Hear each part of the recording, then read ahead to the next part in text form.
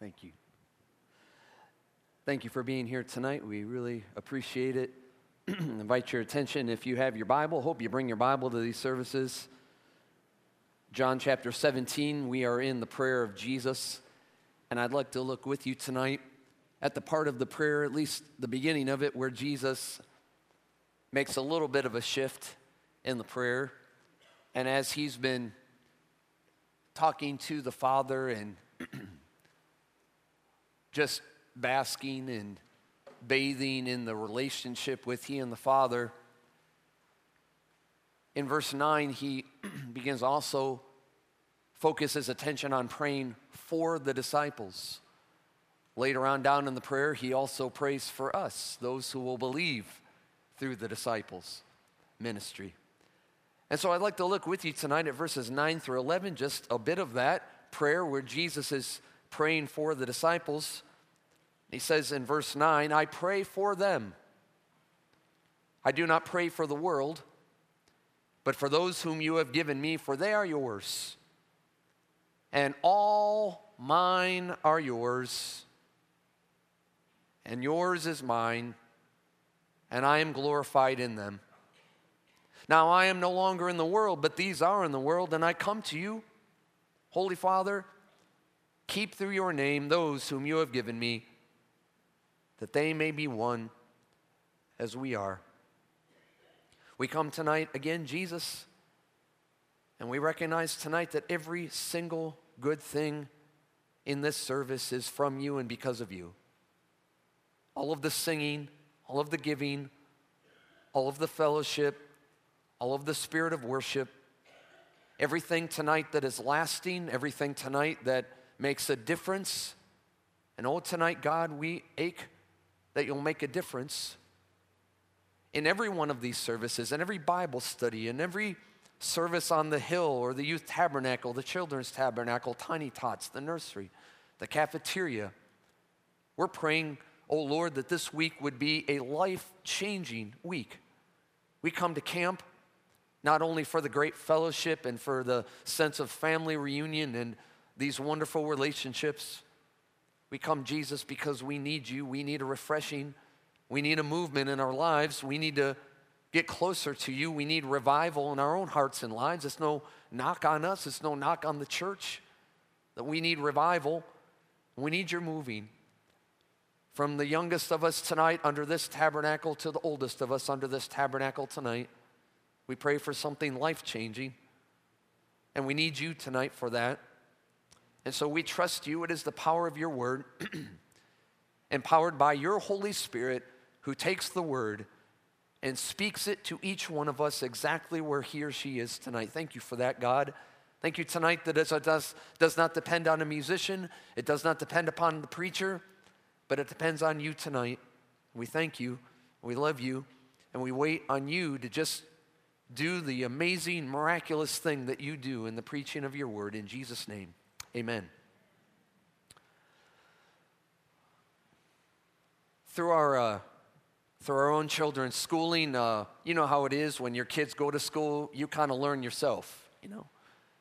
You're looking over homework and you're helping with homework in some cases, and then in their later years in high school, they're showing you how to do stuff that you don't know how to do. You know how it is. And so one of the interesting things, I think it's interesting, is my kids' math. It's been a fascinating journey on math, and all the years in our math, our kids have used Saxon math. Is anybody here, you ever use Saxon math? Many of you do today. In the old days, Saxon math. So one interesting thing I learned about Dr. John Saxon's approach to math, I thought it was an interesting principle. John Saxon, in his teaching, in his philosophy of learning math, uses what he calls the spiral technique. And I apologize tonight, I don't mean to bring up a sore subject of math when we're only weeks away from school, but yeah, you know. It's okay. Thank you, Jesus, for your grace. But John Saxon's idea is that what he calls the spiral. And the idea with the spiral approach is that you're learning a concept, and then when you go on to the next concept, you're not leaving the old concept. What he does is he weaves or spirals the old concept in with the new concept. And then when you go on to the next concept, he is spiraling in that old concept and the previous concept into that new concept. And it's like you're constantly doing this review. It's constantly, whatever new concept you're learning, it's like you're constantly revisiting the old concepts because it's all woven together. It's all kind of spiraled into what you're experiencing in the new. I thought that's an interesting application for relationships. I don't know about you, but I think relationships work that way. All relationships, whatever kind of relationship you're in tonight, marriage, parent-child, friendships, church family, even as we share in the memorial service tonight, previous to this, as we hear the testimonies and we hear these great stories of these saints who have gone before us, and we talk about how we remember them and what stands out to us, it seems to me all relationships work on that spiral principle.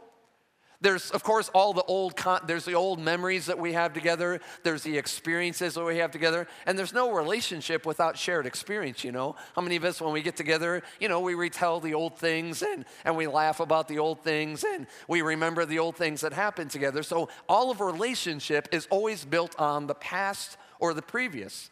But I propose to you tonight that there's no such thing as a relationship where there's not the new that's woven in with the old. It's great to have past experiences, but there's no real relationship without new experiences together. Amen? Any marriage thrives on the new experiences that we have with each other. Any friendship experiences on the new memories that we make together. Parent-child relationships, one of the great privileges and blessings and stretching things for me right now is moving into the stage of adult children. And it's the whole idea of, hey, we're experiencing brand new things together, but it's still the relationship, and there's the foundation of the memories and the experiences and all we've had together, but without the new experiences, there's really no relationship. I propose to you that spiritual relationship with Jesus works that way. Spiritual relationship with Jesus has to work that way. We can testify tonight to the old experiences that I've had. Some of us have had those experiences at this very altar or in this very tabernacle or maybe up on the hill at an altar somewhere on this campground or maybe back in a children's tabernacle. Maybe some of those memories, some of those experiences with Jesus, we can give those testimonies tonight right here. I really like testimonies of the saints, don't you? I love to hear the testimonies of the saints, what Jesus has done for me. The longer I serve him, the sweeter he grows, what he's done in my life in the past. But I say to you tonight, there's only one thing in the world, in the universe, in the church that's better than the testimonies of the saints. And it's this, new testimonies of the saints. It's when I can testify tonight, not just to where I've been and what Jesus has done and the past relationship, but the spiral, if you will, or the weaving of the brand new thing that he's been doing in my life lately. See, relationship with Jesus depends upon the freshness, doesn't it? Just like any relationship, a friendship. No recent communication, not much relationship.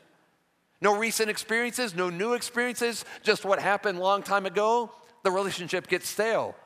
But with Jesus, there's this, since he's real and since he's alive, and since it's not a religion and it's not just a past experience, it's a walking with him and a talking with him, and he tells me that I am his own.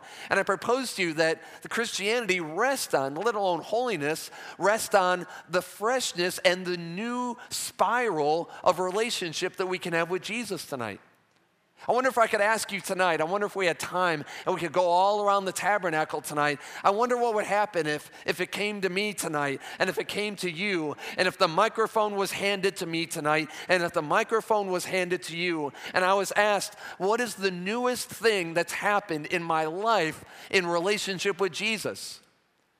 What's the new truth that he's shown me? What's the new change that he's made in my life? What's the new way that his truth pierced my heart and pierced my soul, and it brought me to my knees, and I surrendered in a new way, and God has been doing something brand new, the new spiral, the new something being woven in my life. I wonder tonight, when the microphone came to me or it came to you tonight, what would you say? Could you say that there's something new tonight? Something fresh, something alive in relationship with Jesus? I love in the prayer how you kind of see that spiral, if you will, a relationship between Jesus and the Father. It's interesting, of course, Jesus was a long time before John Saxon, but it's interesting how Jesus in the prayer, you see Jesus in the prayer, it's like in the prayer he never forgets the things he said at the beginning of the prayer. In the prayer, when we come to verses 9 through 11, Jesus revisits, reemphasizes, refocuses on two important things that he's been saying all throughout the prayer. One of them that's amazing is his constant, I never get over this, his constant attention to the Father. And we saw that from the beginning of the prayer. His just absolute 100%, no matter what he's doing, no matter where he's at, he has this awareness, this consciousness, this sensitivity to the Father. When you get to verses 9 through 11, it's interesting to count how many times the word you or yours is repeated as Jesus is addressing the Father. In other words, he's constantly focused on you, Father, and this is yours. And his attention is never off the Father in anything. Then he comes to verse 11, and he mentions this, he addresses the Father by this amazing, this respectful, this worshipful term where he says in verse 11, I come to you, Holy Father. And again we see one of the spiraling concepts through the prayer from the very beginning is Jesus' constant, worshipful, sensitive, reverent, loving awareness and focus on the Father.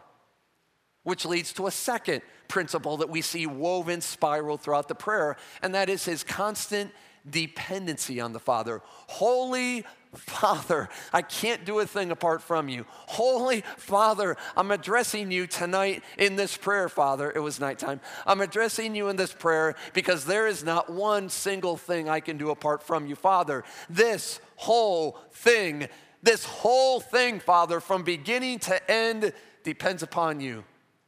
But when he comes to verse 9, and especially into verse 10 and 11, he spirals in, he weaves in a new concept.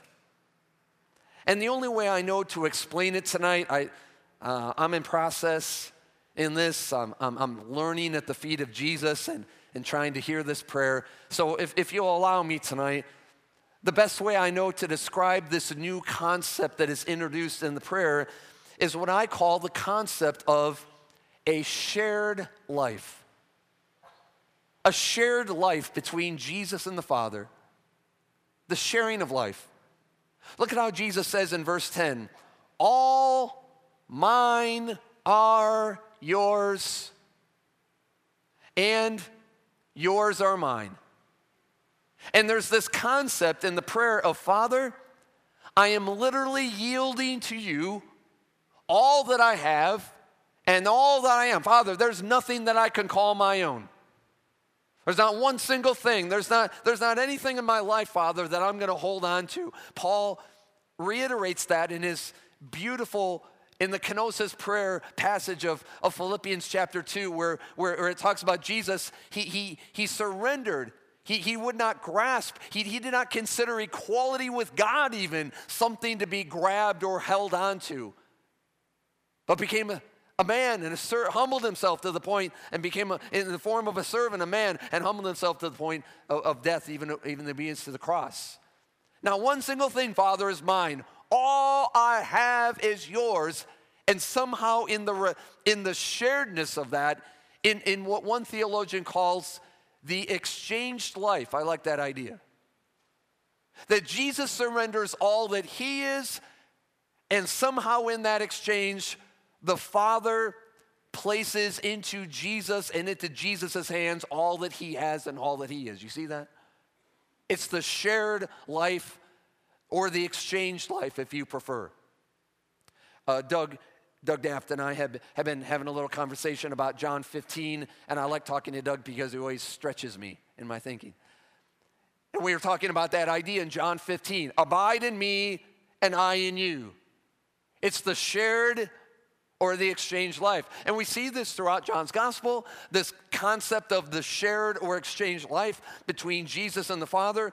We go back to chapter 3 of John's gospel, and we see Jesus saying things like this. in verses 34 and 35. For he whom God has sent speaks the words of God.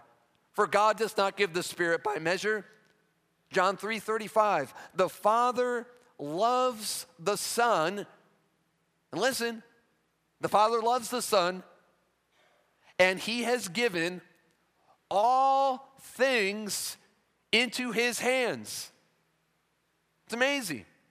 Jesus is surrendering all that he is into the Father's hands, and in that exchange or that sharing of life, the Father is giving all things into the hands of the Son. It's repeated over in chapter 5. This passage in chapter 5 where Jesus says in verse 20, the Father loves the Son and shows him all things that he himself does.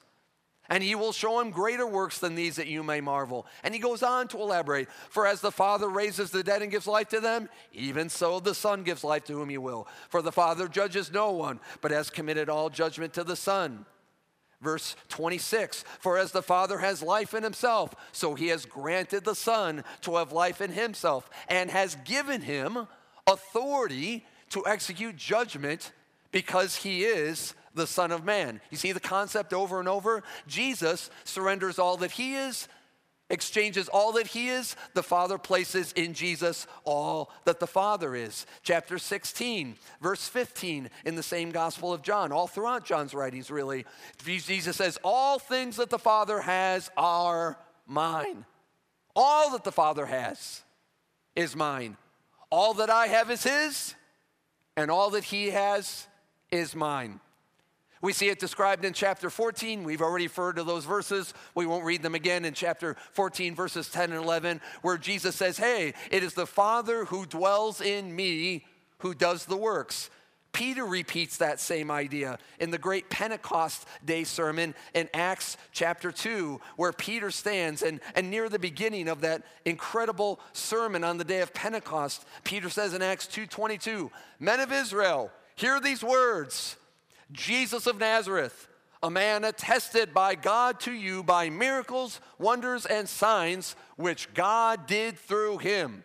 Again, the exchanged life, the shared life concept that Jesus is constantly, Father, all that I have is yours, not one thing to reserve, and in that exchange somehow, all that the Father has is taking place in Jesus.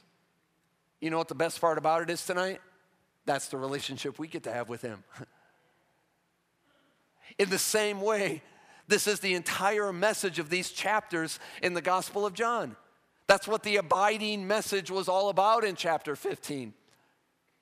And in chapter 14, it was, hey guys, you've watched me for 3 years, 2 to 3 years. You've watched me in this abiding life with the Father. You've watched me in this exchanged life, if you will, in this shared life between me and the Father. All that I am is his, and all that he is taking place in me. Guess what, guys? You get to experience the same in your Christian living as you surrender all that you are to me.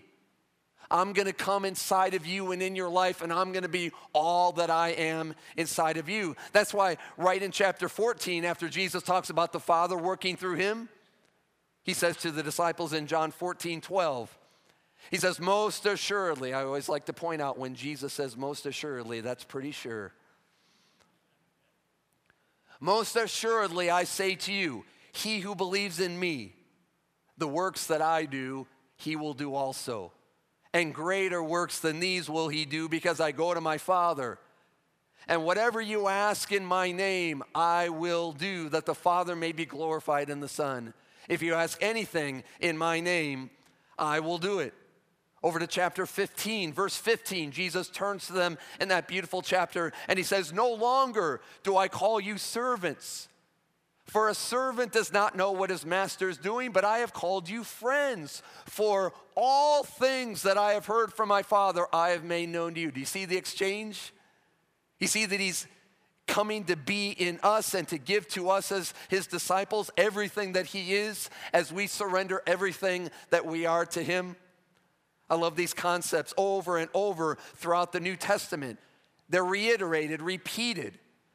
Paul puts it this way in Romans chapter 8, the well-known passage where he's talking about that you are children of God. And he says you are led by the Spirit of God, and you are sons of God. And he says this in Romans 8:15, you did not receive the spirit of bondage again to fear, for you received the spirit of adoption by whom we cry out, what is it? Abba, Father. The Spirit himself bears witness with our spirit that we are children of God. And if children, listen, if we are children, then we are heirs. Think of it tonight. We are heirs. Let that sink in tonight. He says we are heirs. We are heirs of God and joint heirs with Christ. You see the concept tonight?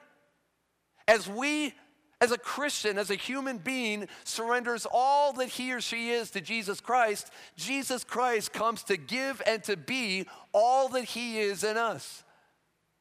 The exchanged life, what a deal. Paul reiterates that same idea in that Galatians chapter 4 passage, same concept, where he says in Galatians 4:6, he says, because you are sons, God has sent forth the Spirit of his Son into our hearts, crying out what? Abba, Father. You know tonight in Aramaic, that is the affectionate term for father. You know tonight that's the term where you get right up close to your dad, and it's the affectionate, the loving dad who you just can kind of go to anytime, and it's the affectionate, close relationship. That's what we get to have with God tonight. And he says, therefore, you are no longer a slave, but a son, in Galatians 4:7. And if a son, then an heir of God through Christ. Perhaps the very best definition in Scripture of this, if you will, if that's an okay term, the exchanged life or this shared life with Christ. Perhaps the best clarifying statement of it is in 2 Corinthians 5:21. What an incredible verse that is. 2 Corinthians 5:21, where Paul says this. For he, the Father, made him, Jesus, who knew no sin, to be sin for us, that we might become the righteousness of God in him. Do you hear that tonight? He became sin that we might become the righteousness of God in him. Do you hear the exchange? Do you hear the sharing of all that I am, I give to him? I surrender all my past, all my sin, all my brokenness, all my weaknesses, all that I am to him. And in exchange, I get to have him come to live in me and around me and through me and to be everything in me that he is, the exchange life. There's really two really important ideas in that. It is that it's the giving of all and the receiving of all that he is. And secondly, do you hear tonight there's no reservation in that on God's part? It's been said this week already, our God is not a stingy God, amen? Our God's not, he does not give in just small measure. He doesn't stand back and say, well, hey, we'll see, we'll give you a little bit, and then maybe we'll see how it goes. No, we believe tonight that as we surrender all, and by the way, tonight there's no being a Christian without surrendering all, amen? There's no part-way Christianity. There's no part-way surrender. There's no holding something back for later. There's no 99% surrender. We believe tonight, especially in holiness, that the Christianity is a 100% surrender tonight of all I know. I know there may be stuff tonight I don't know yet that he's going to talk to me about, and I'm open to that. But as far as I can know tonight, isn't it right that as far as I know tonight, Jesus, my heart is clear, and I am 100% all in tonight. Amen? All that I am. And in that exchange, God does not hold back one single part of himself. He comes in his fullness. Come in thy sweetness, come in thy fullness, come in thine own gentle way. He comes to be all that he is, not just in part. God doesn't hold himself back in reserve. In this exchange, if it's okay to say it, in this shared life, he comes to be all that he is. What a beautiful thing that we see that in the life of Jesus and the Father. Can you see it tonight? Isn't it What adjective would you use to describe the relationship that Jesus and the Father have? I mean, the beauty of that, the awe of that, the sweetness of that, the way Jesus could walk in this world where we walk. He could go through what we go through. He could experience what we experience, and he could live in that fullness of the Father as he surrendered all that he is, and the Father is all that he is in and through Jesus. What a sweetness, what a beauty. Has anybody hunger for that tonight in your life? You understand tonight that's the offer of the Christian life? This is not an invitation tonight to do your best. It's not an invitation tonight for us to shape up and get motivated and do better. Camp meeting is not a pep rally.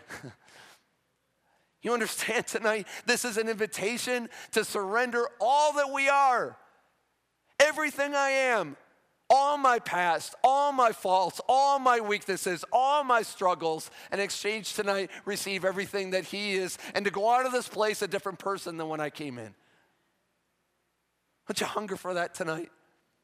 The beauty and victory and power of the very relationship that Jesus has with the Father. Can I say to you tonight, that's what we were made for. Now, furthermore, can I propose to you tonight that in the prayer, in verses 9 through 11, if we understand that concept, and again, still in formation, this exchanged life, this shared life, this all that I am to him, and he's all that he is in me. We see in the prayer that there are two remarkable, fantastic, spectacular products of that in the Christian life. In the life of Jesus, and then therefore in us. Two amazing products. And by the way, tonight, church, beloved church family here on this grounds tonight, Christianity is always the product of Jesus, not of me. Amen? It's not the product of me. It's not the product of you. It's not the product of what we can do. It is the product of him. And if it's not the product of him, it's not worth it. Not worth anything. It's not the product of him and his Spirit living within us. So when we look at this, we see two incredible products of this. One is this. Notice that as Jesus is praying, and there's this whole concept of this exchange, this sharing, all that he is, the Father coming to be all that he is, and giving Jesus all that he has. One amazing thing is that Jesus, as much as he is focused on the Father, he is equally focused on the disciples. That's an incredible notion, really. Jesus was focused, 100% focused on the Father, 100% conscious of, 100% aware of the Father, and yet at the same time, he was 100% aware of, conscious of, and focused on the disciples and what was happening in them. Notice how he prays, and what he says right there in verse 9. He says, I pray for them. Now, this is a prayer between Jesus and the Father. He's yielding to the Father. He's submitting to the work of the Father, all that the Father wants to do. And in the middle of this prayer, near the middle, he says in verse 9, I pray for them. And in the grammar, it's really emphatic. The words, I for them. It's really emphatic. I pray, Father, for them. There's a passion in his voice. There's a cry in his heart about them. He's desperate about the Father. He's desperately dependent about the Father. And at the same time, he's desperate about them. I pray for them. Oh, for them, Father, I pray. His attention in this prayer, you'll notice, is concentrated on the disciples. What's interesting is he even says there in verse 9, he says, I do not pray for the world. Now, granted, tonight, the world needs a lot of prayer. Amen? The world needs a lot of prayer. We should be praying for the world. God so loved the world, he gave his only son. We pray for the world. We pray, but notice that in this prayer, Jesus is not praying for the world. He is absolutely laser focused, not only on the Father, but on the disciples. As a matter of fact, the word that he uses when he says, I pray, the word I pray, the word for pray there in Greek means to ask or inquire, which communicates the idea of when you ask about something, when you inquire about something, it means you really care or you're paying attention to something. So Jesus, when you ask about something, it means you care. When you ask about something, it means you're paying attention. And so Jesus, as he's praying, he's asking, he's inquiring about them. It means he's really caring about them. Not only now, but beyond this. Notice how in verse 11 he goes on to say, I'm no longer in the world. In other words, we'll talk about this later. But I'm on the way, Father. I'm transitioning to your right hand right now. But Father, I am desperately concerned. I'm desperately caring about what happens to these guys after I'm at your right hand. I come to you, and Holy Father, would you keep in your name those whom you have given me? So he cares about them even after he's gone. Can I ask you tonight what you care about? I mean, what do you really care about? Have you ever noticed that one of the ways maybe I can judge what I care about is what I ask about? Think about it that way. What this week have I asked somebody about? I ask about stuff all the time. And maybe what I ask reveals what I care about. When I don't ask, maybe or maybe not, it means I don't care. But for sure, the stuff I ask about is stuff I care about. I ask people stuff like, hey, what was the score of the game? Did you hear? You know what I mean? It's been on my mind. I've been kind of wondering. I follow that kind of thing, Paul, what are the standings in the National League Central right now? We both have teams in National League Central. What are the I ask about? Or I ask about something that happened on the news. Oh, I saw something on Facebook. Did you see what happened on Facebook? Oh, what was that thing on Facebook? I ask because I care. I'm going to admit something embarrassing tonight. Have you ever walked away from a conversation with somebody?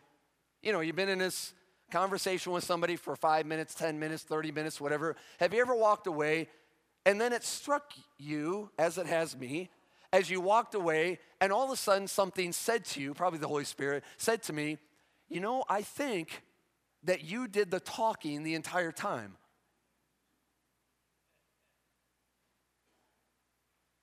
As I recollect back over that 5-minute conversation, as I recollect back over that 10-minute or that 30-minute conversation, I'm not sure I can recollect even one single question I asked that person. I did all the talking.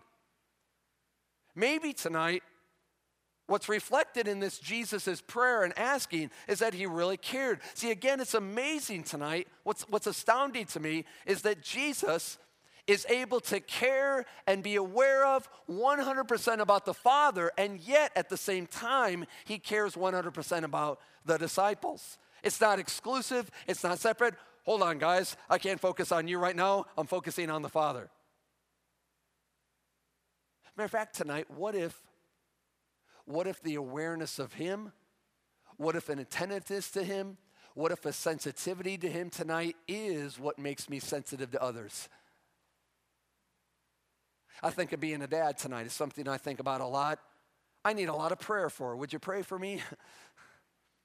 I want to be a godly dad. One of these days, I want to be a godly granddad. But as a dad, I want to be aware of, I want to be sensitive to, I want to be aware of and care about the needs of my family. Don't you tonight, any dads out there? I want to be sensitive to, I want to care. But isn't it interesting tonight that maybe the best way to be a godly dad that cares about and is sensitive to and is in tune with the needs of your family is to be in tune with him? And maybe the best way tonight to be a mom or a wife or a husband. Boy, husbands, we need this tonight, don't we? Any husbands out there need to be in tune? Maybe the best way to be aware of my wife, maybe the best way to be sensitive to her needs, maybe the best way to be tuned in is to get tuned into Jesus like I never have and let his attention to her become my attention. Or on this grounds this week, man, how many people do I pass by? I'm always in a hurry here, There's always something to do here at camp. You're going to a meal, you're going to a service, you're going to the shower, you're going to this, you're going to the snack shack, whatever. And it's like, how many people do I pass on this campground that have some kind of a need in their lives? And man, they need some care, and they need some attention, and they need somebody to stop and ask them something like, how are you? Or what's going on? Or, hey, I'm noticing something, what's up? And maybe the best way for me to be in tune with that is to be in tune with him. And say, Jesus, would you, as I surrender all that I am to you, would you just be all that you are in me, including your sensitivity to your eyes, your discernment, your sense of care about those around me, to be in tune with him tonight, his life. Are you attentive tonight? Finally, one other incredible product in the prayer of this exchanged life. And again, the first product of that was this care, this asking, this care, this focus on others instead of just myself. Focused on him, yes, but it's not exclusive.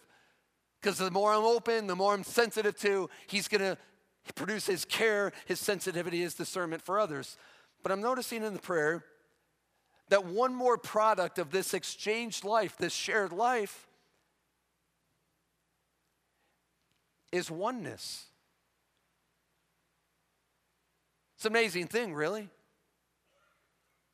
For me to become one with him, and for me to surrender my all to him, to receive all that he is, and for you to become one with him and surrender all that you are, and receive all that he is, and let him be all that he is in you, and for somebody else, produces an amazing, really it's the only way for oneness to happen between us. In the prayer we see Jesus really cares about oneness. Really all throughout the prayer, but we're here in verse 11, so let's just look there. Look at the end of verse 11, and really comes down to that end of verse 11, and he says this, that they may be one. And we learned several days ago that in that Greek, the word that is a purpose statement. So this is a really big idea, really important idea to Jesus. He's saying that, oh, Father, I'm praying all this. Hey, Father, the whole purpose of this, hey, what I'm praying for them is that they may be one. You say, John, you're making a big deal about that. Not really. If you look down later in the prayer, verses 21, 22, 23, and every single one of those, he mentions that's us tonight, our oneness. See verse 21? He says that, there's another one of those purpose statements. Everything I've been praying, Father, now in verse 21, that they all may be one, as you, Father, are in me and I in you, that they may be one in us, that the world may believe that you sent me. Verse 22, and the glory which you gave me, I have given them, that they may be one as we are one, really? Really? The same kind of oneness in the triune God between Father, Son, and Holy Spirit, that we would experience that kind of oneness in him? That's pretty radical. In verse 23, I in them, you in me, that they may be made perfect in one, and that the world may know that you have sent me and have loved them as you have loved me. It's a common idea. It's a common principle in John that when we abide in him, this is what chapter 15 said. First 8 verses of chapter 15. Abide in me, I in you, all that you are, so that I can be all that I am in you. Surrender to me, exchange. Wouldn't it be a fair trade? Give up all that I am tonight and let him be all that he is. Abide in me and I in you. That's verses 1 through 8. You know what the next passage is in John 15? Beginning of verse 9. Love one another as I have loved you. That the product, the fruit of this abiding, of this exchange shared life is the love and oneness with one another. Over and over again. abide, and love, surrender, exchange, oneness. And you understand tonight, folks, that remember the theme of this prayer, the glory of God, and Jesus prays this because this, I tell you tonight, on the authority of God's word, this kind of oneness, as there's enough people in the body of Christ, that there is a grouping of individuals who all surrender themselves completely to Jesus Christ and let him, through the Holy Spirit, come to be inside and through them all that he is. And when that happens among us together, you know what happens? Oneness and the glory of God shows up. That's the glory of God. You want to see the glory of God show up?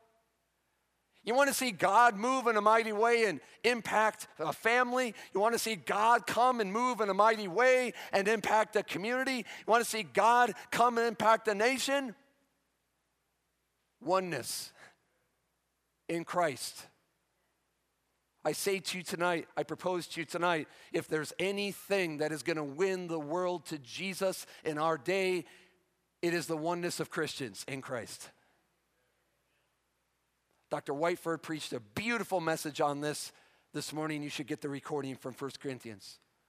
It is the oneness of Christians. See, we convince ourselves, I convince myself of all kinds of things. Well, we need to win the world. We have all of our strategies. It's going to be this kind of music. That's what's going to win our community. It's going to be, hey, great preaching. That's what's going to win them. Can I tell you tonight?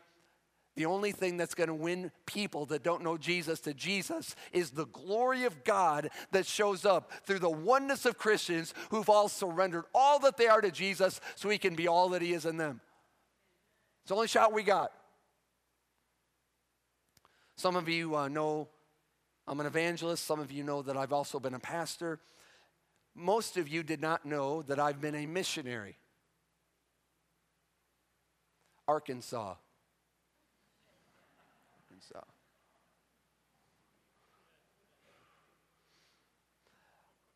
Trina and I pastored a church in Arkansas. This Chicago-born Yankee,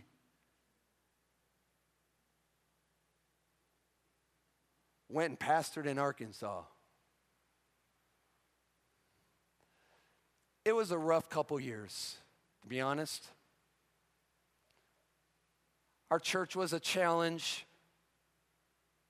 I'd just come off the road from being an evangelist for 7 years. I was still younger than I am now. Thought I knew everything. Thought my great preaching would double the church within a year.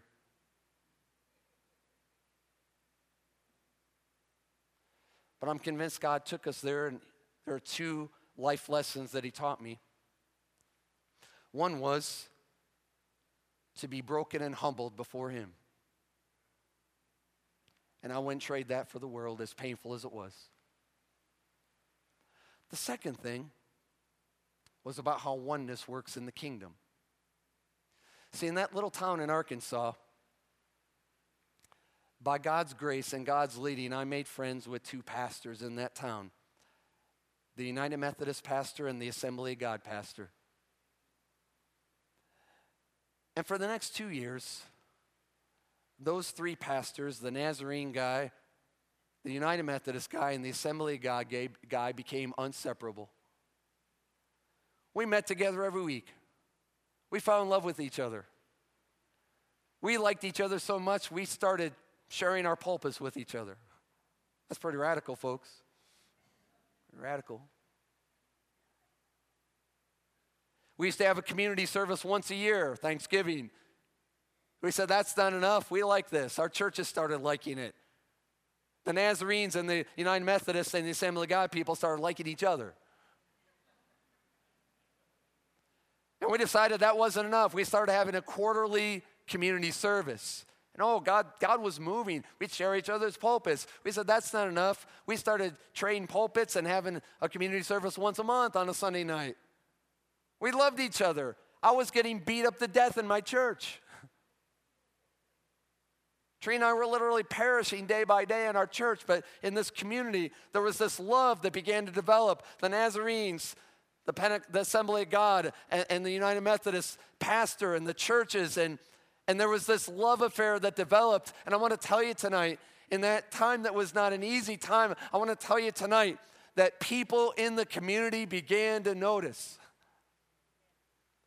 People that didn't go to church, people down at the school, people at the gas station, people were talking around town. Can you believe these churches? They're getting along. They actually like each other. They get together and worship. Can I tell you tonight, everybody, when we surrender all that we are and he comes to be all that he is in us, and the product of that becomes oneness in Christ, can I tell you tonight, that's when God shows up. And that's what's going to get the attention of your community. That's what's going to get the attention when we can love. What about within our church? If we could even begin to love each other in our church. You say, John, how in the world is that going to happen? I don't even like those people. But man, when we surrender all that we are and Jesus comes to be all that he is in us, he can change us. And he makes us one. Can I tell you tonight, it's not the silly things that we think in our mind that make us one. See, we have all these ideas. When I was at my next pastorate, we developed this. I was trying to help our people think through things more clearly. So if you want to have something at the church, you have to fill out this form. I thought this was brilliant. You got to fill out this form, and at the bottom, you have to tell us what's the kingdom purpose for having this. And so I thought I was being smart about it, but they outfoxed me, and they had it figured out. So basically, the idea for being one in our church, I'm telling you, 90% of the time it was the same answer. 90% of the time, same thing. Hey, we need more oneness at our church. And we all know here tonight, the answer to being one is eating more together. That's what it is. If we can just have more potluck fellowships, that, pastor, is what's going to produce unity in our church. You and I know well tonight. We know well. We can eat together all we want. It does not necessarily produce the oneness of Christ. Can I say to you tonight in love, neither is it the kind of music that we like. Is there anybody here tonight besides me? Jesus, give me grace in this. Is there anybody here tonight besides me that's fed up with worship wars? Most stupid, ungodly, unholy thing there ever was.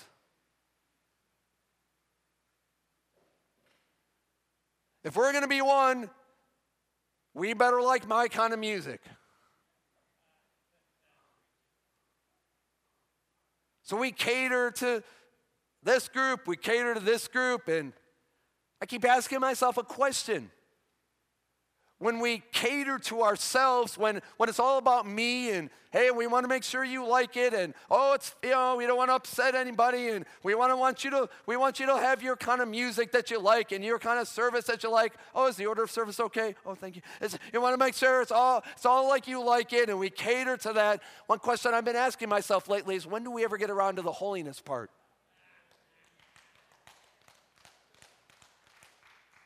When is it that we say, oh, by the way, it's all about dying to yourself? And I've said it before, and I'll say it again, and I stand to it to this day. If we want to all get on common ground and worship Jesus with polka music, I'm all in. I don't care what kind of music it is. See, we ought to be mature enough in the Holiness Church, and I'm talking to all of us tonight on both sides of the aisle. We ought to be mature enough in our holiness message to say, it is not about me. It is not about me. And Jesus, I want to surrender all that I am, including my preference on music. I want to surrender all that I am, including my preference on order of service, whatever, what the order of sacraments, whatever. Oh, we didn't say that. Oh, we didn't do that. I want to surrender all that I am so you can be all that you are in me. And man, just to do that together, and I promise you tonight, everybody, when that happens in a church, if we could just say, Jesus, I don't care what kind of music it is. Hey, God, if it's all hymns, I'm okay. If it's all contemporary, I'm okay. If it's all a blend of it, I'm okay. How about this? Let's say, hey, it doesn't matter what it is. I don't care what it is. We're okay with it in the church, right? It's not about us. Amen. Not about us. Let's find out what our community will minister to them, and let's help invite them in. But Jesus, it's all about you. And it's all about your awareness of others. Because the product, everybody, tonight of the exchange life is oneness, the glory of God. But I tell you tonight, that only comes from a heart, shared values of the heart. We are not going to produce oneness with music. We are not going to produce, I don't want to burst your bubble tonight. We're not going to produce oneness with potlucks. Sorry. We're not going to produce oneness with a schedule that everybody likes. We're never going to produce oneness with a dress code. We're never going to produce oneness with rules. We are never going to produce the oneness that's going to win the world with any of those things. But it's only going to come with changed hearts that are absolutely surrendered to Him with all that they are so He can be all that He is in us. That's what will produce the oneness that wins the world. That and that alone. Wouldn't that be amazing? Boy, this would be so freeing. It's okay for us to be different. It's okay to like your kind. It's okay to like my kind. Wouldn't it be amazing? This would be miraculous. Can you imagine the oneness of Jesus between Michigan and Ohio State? Wow.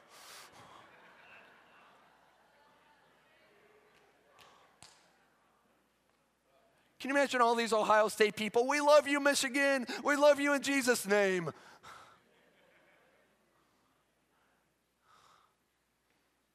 Can you imagine? He shared this so beautifully this morning. Political persuasions, hey, I have my views, no problem. But man, we love you in Jesus' name. Doesn't mean we accept everything. Doesn't mean we condone everything. But man, we love you in Jesus' name.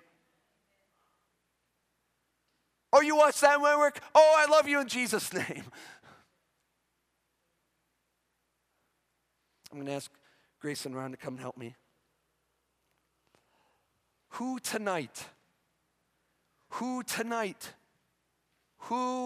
here tonight is willing for an exchanged life?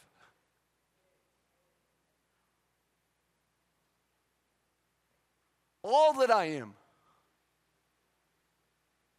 every preference, every pattern, all that I am, all that I've been. There's somebody here tonight that's saying, man, John, you don't know where I've been, and you don't know the past that I have, and you don't know the brokenness, you don't know the shame of that. I say to you tonight, He takes all that I am to come to be all that He is. All that I am. You say, you don't know what a nasty person I really am in real life. He takes all that I am. There's two astounding things that come to mind for me in this tonight.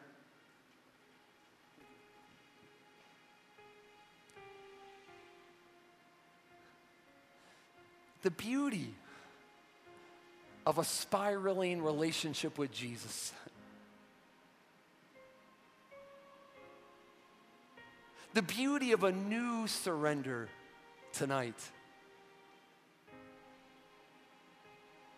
One of my aches in my heart for our Holiness Church, for all Christians everywhere, is that, beloved in Christ, we would never get away from surrendering to Him anew.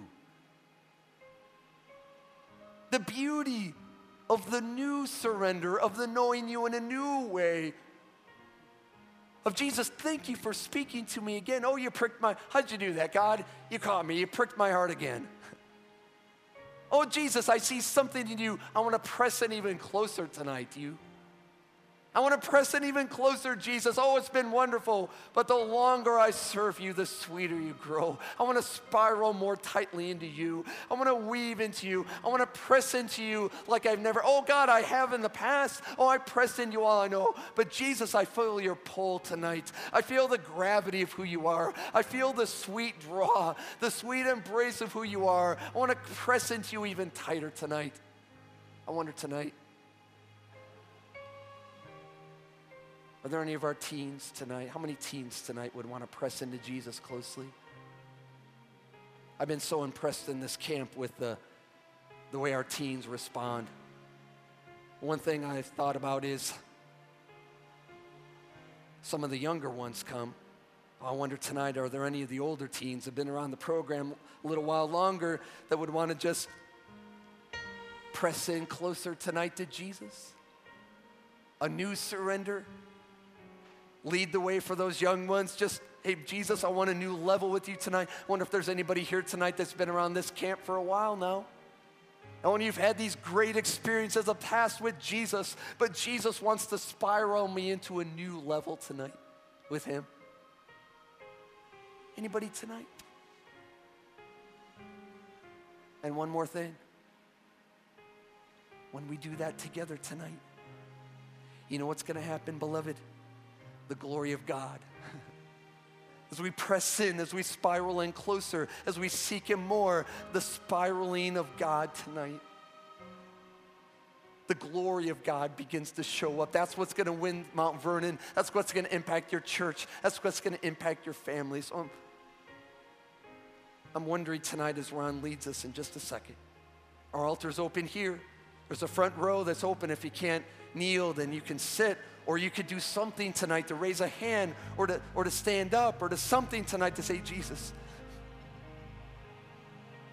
Closer in, spiraling tighter, so you can produce the product of who you are. All that I am, Jesus, in a new way. All that I am, to know all that you are. So Ron leads us tonight. Would you take that? Would you make that exchange tonight, that shared life, in a new way? Would you come and join us tonight in that? I am thine, O Lord. I have heard thy voice, and it told thy love to me. But I long to rise in the arms of faith and be closer drawn to thee. Draw me nearer, blessed Lord, to the cross where thou hast died. Draw me nearer, blessed Lord, to thy blessed leading side. Consecrate me now to thy service, Lord, by the power of grace divine. Let my soul look up with a steadfast hope, and my will be lost in thine. Draw me nearer, blessed Lord, to the cross where thou hast died. Draw me nearer, blessed Lord, to thy precious leading side. Oh, the pure delight of a single hour that before thy throne I spend, when I kneel in prayer and with thee, my God, I commune as friend with friend. Draw me nearer,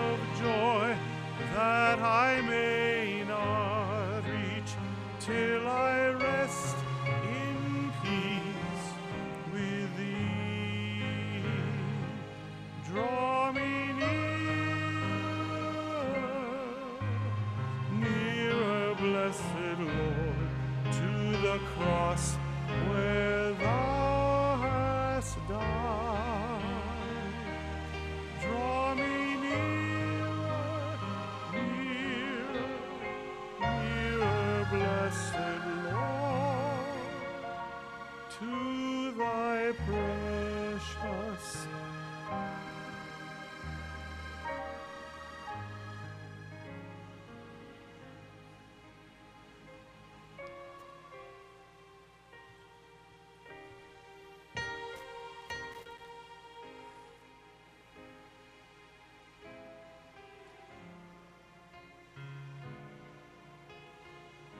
Our gracious God, is there any greater exchange than to exchange our sin for your salvation? To exchange our brokenness for your wholeness? Lord, in the end, that's victory in Jesus. That's winning. Lord, ultimately, the purpose of that isn't for us simply to have our own salvation. It's not really to settle only in ourselves and say, I've got it made. Lord, ultimately, as we've been reminded tonight, it's about oneness. Being one in Jesus, that we might win the world. So, Lord, if we've been stirred tonight, moved tonight, we don't want to stay there. It causes us to respond. For those who have already responded, Lord, we pray, knowing you to be faithful, to do business. Lord, if there are any who know they need to respond, then may they do so quickly. Father, if our consciences are clear, and may we go in the peace that is ours, and knowing that